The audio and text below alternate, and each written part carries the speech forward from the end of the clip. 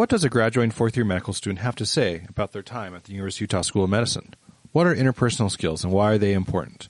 And what pearls of wisdom should be passed on to incoming students? And finally, what draws one to the University of Washington for a residency program? Today on Talking Admissions and Med Student Life, I interview Liz, a new graduate of the University of Utah School of Medicine. Helping you prepare for one of the most rewarding careers in the world. This is Talking Admissions and Med Student Life with your host, the Dean of Admissions at the University of Utah School of Medicine, Dr. Benjamin Chan. All right, got another great guest. She came back, Liz, graduating soon, 2-3 weeks from now? I think 2 weeks from this Friday. And where are you headed? Where'd you match? I'm going to the University of Washington for an internal medicine residency. Fantastic. I think that was your top pick. Am I allowed to ask you that? Yeah, okay. You can ask me it now. Okay, and especially because it was my top pick. Okay. I'm totally okay with that. Right. Good. All right. So, Liz, you're walking out the door. I've known you for your entire 4 years here. Let's look back. Let's talk about this experience. As you think about your time here, what comes to mind? It's interesting to look back because I think in some ways it feels like it flew by, but at any given year there were definitely times that felt like they were very long. And interesting to think about it sort of in two halves. I would say the first 2 years feel very removed from the second 2 years, and feel like everything sort of kept building on top of it, on top of each other. What I did during second year, there's no way I could have done during first year, and there's no way when I walked in the door I would have been prepared to be on clerkships.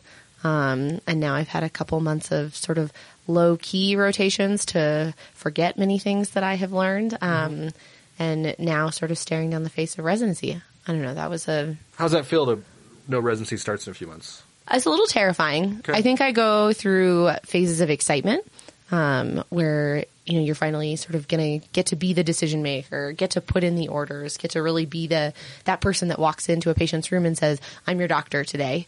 And then alternating with, some terror of I don't know how to put in an order for a bowel regimen or for sort of simple things that or the diabetic interns... sliding scale insulin. Yes. Luckily, order sets exist for that. Yes. But I think all interns talk about realizing sort of the weight of you are actually in charge of patient care now. But they also say that there are lots of people behind you taking care of that with you and make sure that you don't make any too big of mistakes. Do you feel the medical school has prepared you?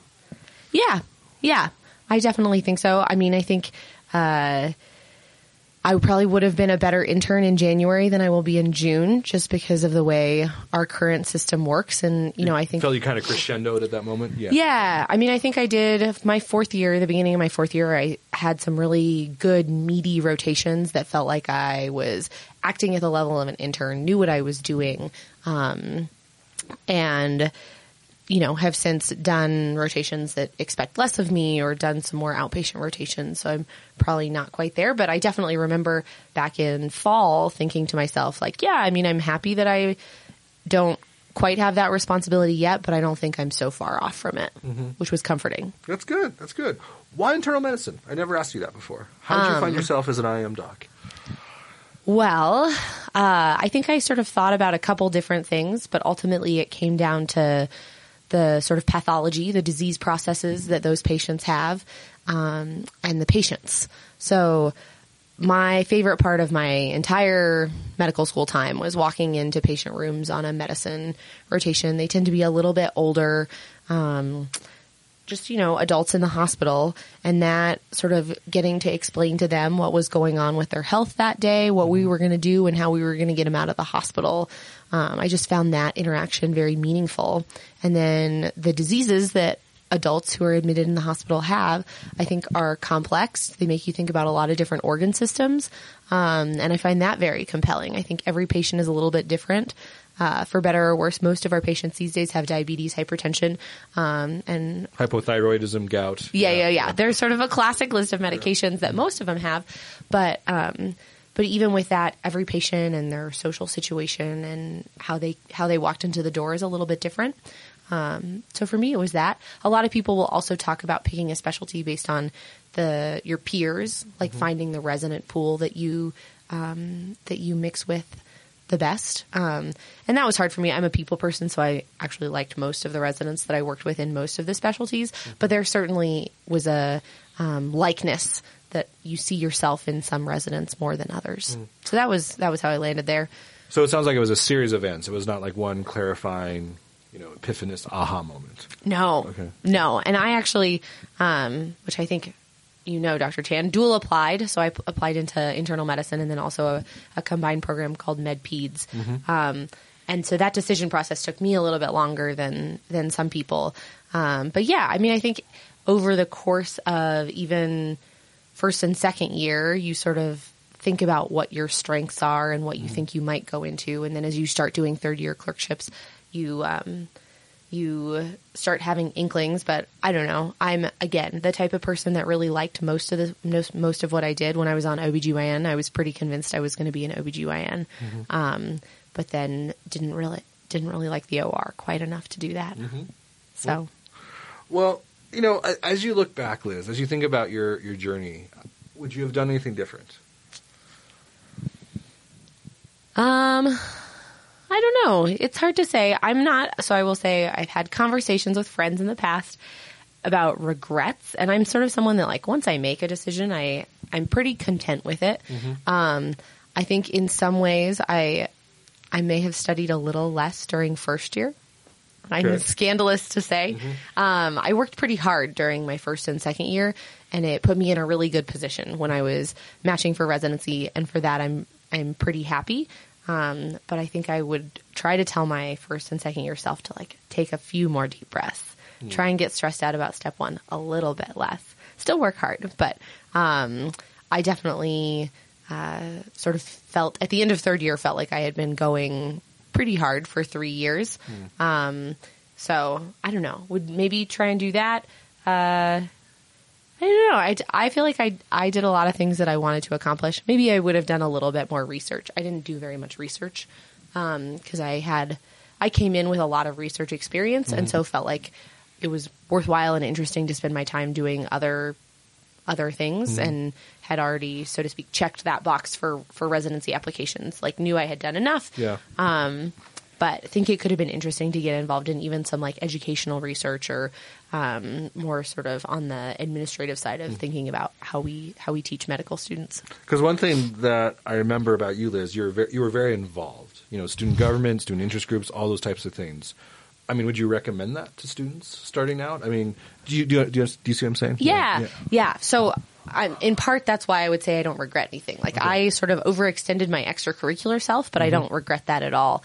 Like you're saying, I was involved in a couple different interest groups during my first and second year. I was a second year class president, and now I'm a student body president. And all of those, I think, taught me something, gave me more of an insider's look into what goes on in medical school, what goes on in students' lives. I think it gave me a greater empathy for my peers. And then when I was interviewing, I mean, I had a lot of different experiences to talk about that weren't just the day-to-day of going to school, the day-to-day of a clerkship. I don't think it's necessary for people to be involved in 10 different things. If you find one thing that you're really passionate about, one of my really outstanding, talented classmates was the director of one of our free clinics, and I think that was sort of her primary activity, and that's all she did. But she did it for, hours upon hours upon hours. I think as long as you have something meaningful that you want to talk about in an interview, that's great. And then I would also say it enriched my time as a medical student. I think I had a better time and got to know more of my classmates and in different capacities than just on rotations or in the classroom. And for me, I found that very rewarding. Because I think, Liz, with your vantage point, with your experience, I think there's this inherent, because like there's the dean's office, there's the medical education team, there's all the faculty, there's the med students. And I think you have seen different perspectives of like what it takes to educate a med student, get them ready for the boards and the match and all these type of things. Any pearls of wisdom, like kind of seeing these different perspectives? I mean, I think students should recognize that they are adult learners, and that, the school will prepare them for most of the things most of the time, but there are certain unteachable aspects. I was just in a meeting the other day talking about sort of the future of medical education and, are we going to make curriculum changes? And I was really advocating for something that I feel like is hard to teach, but I can't tell you how many times I feel like I succeeded on a third-year clerkship because I just knew how to work with people. I knew how to be an agreeable team member. I made people's days better. I agree. You're very agreeable. So what would you call that? Did you give that a name? I don't know. I said it like interpersonal. It's like interpersonal skills. And so if you are someone that people want to come to work with every day, and I think this expands beyond medicine, but if you are someone that people want to work with, you are going to do better as a third-year student because people want to teach you. People want to help you learn. And I think you do better in your first and second year too. But I think, we don't, that's, like I said, it's a really hard thing to teach. I think it's hard for the curriculum office to understand how to narrow in on that. And I think it's hard for students to think that they need to work on it. There's sort of a self-awareness component. So I think coming into medical school and acting as a student, recognizing that there are definitely things that you're going to have to teach yourself. And part of that is like getting to be an adult and realizing that you're, not in college anymore, and that if there's material not covered in class, like that's okay. And you need to be responsible for it. And then also having an open mind to when someone says, hey, like that interaction that we just had didn't go that well. Like you need to work on that because you're going into, you're sort of going into a service industry, so to speak, right? Like all of medicine, especially more and more, I think we're treating patients like customers. Yeah. And their satisfaction and happiness with us is going to shape our compensation in the future, for better or worse. So I think you need to recognize if people are telling you that you don't have those interpersonal skills. I like what you said, Liz. Like to me, like the curriculum is like a living, breathing organism. It's always evolving, and there's changes on the horizon. And I think you've heard some of the same discussions, more online modules, flipped classrooms, changes in attendance policy, things like that. These are things that are, I think, all on the table because I think the med school is very determined to teach the students the best way that they can. And it's hard because there's so many different students, so many different learning styles, so much material. And I would say learning styles are changing. I think even, I took 4 years off for all intents and purposes between college and when I started school. So I'm a little bit older than my average classmate, but I think would be even older in some of the incoming classes now. But I feel like my learning style differs pretty significantly from some of the learning styles of the younger classes, like just the proportion of people that would be interested in going to lecture every day and getting something out of that experience, I think is shifting. So it's keeping up with all of the material and new learning styles, but also just keeping up with sort of generational changes and trying to see how the next generation of learners are going to learn best. So it's hard. I think when talking with other students on the interview trail, it's interesting because like no one is that happy with how they're getting taught.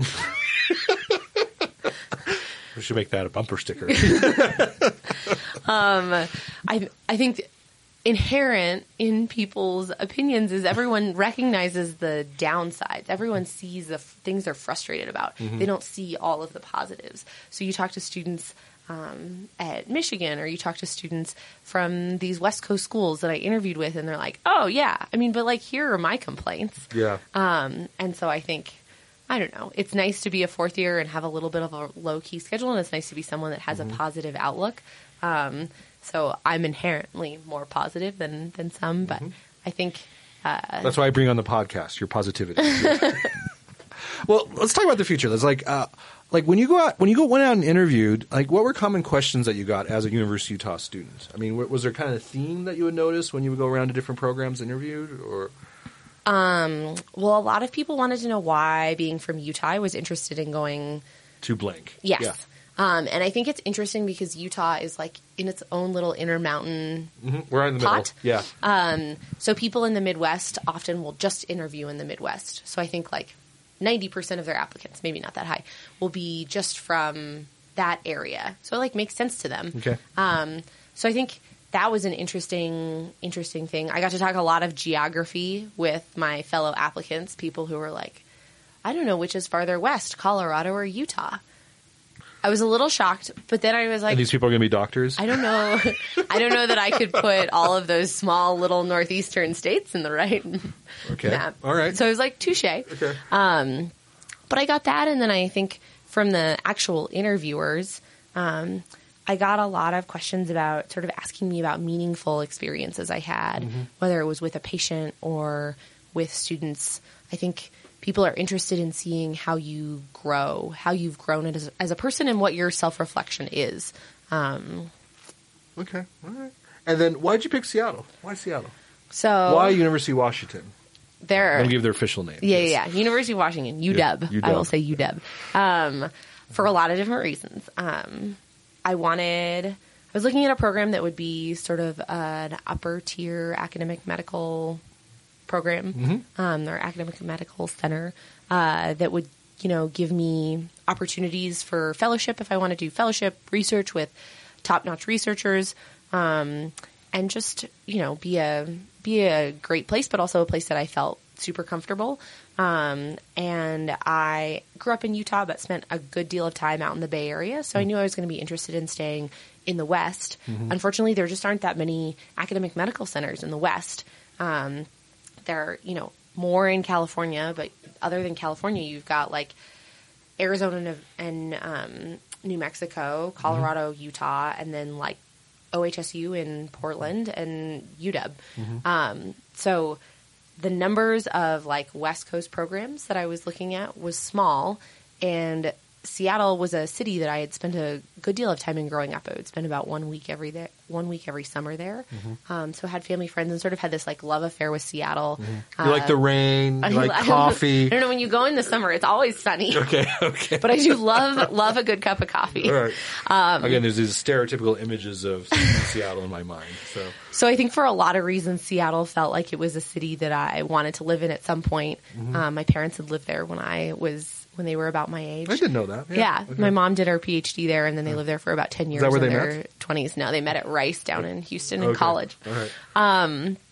So yeah, it fit like a lot of different molds. It was like a great program, very respected on the West Coast. It was in a city that I wanted to live in. And then mostly when I went and interviewed there, I just fell in love with the program. Yeah. What about the program attracted you specifically? So it's a big program, but part of that is because they rotate through 3 different hospitals, which we do at Utah, which I really like. So they have an academic hospital, they have a county hospital, which we don't really have in Salt Lake, even though I would say the U's hospital. The U's kind of the county hospital here, yeah. And then a VA. So it was really important for me to be at a VA. I think it's an excellent training experience. For people. So they had 3 hospitals. It was a big program. And the people just felt like my people. They were, in my opinion, down to earth, interested in having a life outside of medicine. They were outdoorsy. That's like a hard thing to find when you're coming from Salt Lake City, or people that can quite match the outdoor enthusiasm. So they were outdoorsy. They like talked about going to breweries on weekends and doing like bike camping. So they had sort of the right set of extracurricular feel. And then the faculty I interviewed with were also wonderful. The program director was someone who really spoke about the people beyond his residents. He wanted to know their significant others, sort of who was in their lives, and cared about them as people. And then I interviewed with a hospitalist who sort of her way of thinking about teaching and educating residents, I think, really spoke to me. And then more importantly, they have individual tracks and pathways. A lot of medicine programs, because they're so big, have the opportunity to give you more focused learning in a specific area. Like cardiology or like education? Or Education. Okay, so okay. a lot of them Like have like a research, primary education. care track or Okay. a research track. I'm trying to think of some more. Some of them have like a leadership Like a track rural or a track sometimes. or like a quality improvement, right? So then Okay. you walk out with having done extra A certificate. QI. Yeah. Right. So stuff like that. So UW actually had one of the most impressive clinical education pathways that I had sort of encountered on my interview trail, that talked about, yes, if you want to go work at an academic medical center, we want you to be able to do research, but we also want you to walk away with a teaching portfolio. And really, we want to teach you how to be a great teacher, which, since I see myself potentially... That was my next question. Like, I really hope you teach one day. Where do you see yourself? So still definitely considering like a pulmonary/critical care fellowship. But without a doubt see myself in an academic medical center, hopefully teaching medical students. This is what you get asked a lot on interview trails. They're like, what's your ideal job in 5 years? What's your ideal job in 10 years? And I definitely told a number of them that in some ways my ideal job would be like teaching a third-year medicine clerkship. I think I would love that, getting to sort of be excited about medicine and try and drive the teaching. Some of my favorite people that I've interacted with at medical school are these clerkship directors who are really like excited about making third years learn about their field. So the appeal of this really strong clinical education pathway that I could apply for and hopefully get in. Well, I hope you come back here one day and teach, Liz, but I can totally see you somewhere I see you as a West Coast kind of person. Yeah. So I hope wherever you end up, you are a teacher, because I think that's one of your core strengths. So. Oh, thanks, Dr. Chan. Yeah, I think it's interesting leaving. It's harder to leave than I expected. I came back here from the Bay Area, and I think from day one sort of thought like, must go back to the Bay Area. Like that is the motherland. We'll be back there. Those are my people. Yeah, that's where my people are. My tribe, yes. Since then, many of them have left because the Bay Area is prohibitively expensive. Yes. But now sort of talk with a lot of my classmates about, I think a lot of us will end up back in Utah and intend to practice here. There's a huge number of my classmates that are staying here for residency, far more than have in years past. And I think that speaks to the education we feel like we got and the people that we feel like we got to interact with while we were here. But I would not be surprised if in 8-ish years I was I'll hold you to that, 8-ish. looking for a faculty position here. Dr. Samuelson has already tentatively offered me a fellowship spot if I want to come back. Awesome. Not that he has that to offer. Well, Liz, it's been a joy having you in the school, and I wish you the very best. And I think Seattle is very fortunate to get you, and so I think you're going to have a great time, and I think to me it's a magical moment. Like when I think about residency, it's really hard. It's very different because you're kind of an employee, and the hours are worse than it was in med school. I remember that very clearly. The responsibility is higher, the stress level is higher. But yeah, you are making decisions, you're putting in orders, you're doing these procedures, and and people are calling you doctor for the first time, and It's a beautiful journey to where you're going, and I just wish you the very best. Thanks, Dr. Chan. All right. Any final thoughts? Any final comments, Liz? Let me give you the last word. I have a month and a half to get used to hearing Dr. Shackman. Dr. Shackman, but we're not there yet. Okay. If I'm vacationing in Seattle and I start having chest pain, or heaven forbid I fall down a flight of stairs, give me a call. I hope when I wake up, or like the ambulance takes me to your hospital, and I see you standing above me. So I would feel very much reassured. Let's aim to do that at least 3 months into my residency, and not in July. Not in the first week. Yeah. All right. Well, great, Liz. Talk to you later. Bye. Thanks for listening to Talking Admissions and Med Student Life with Dr. Benjamin Chan, the ultimate resource to help you on your journey to and through medical school. A production of the Scope Health Sciences Radio, online at thescoperadio.com.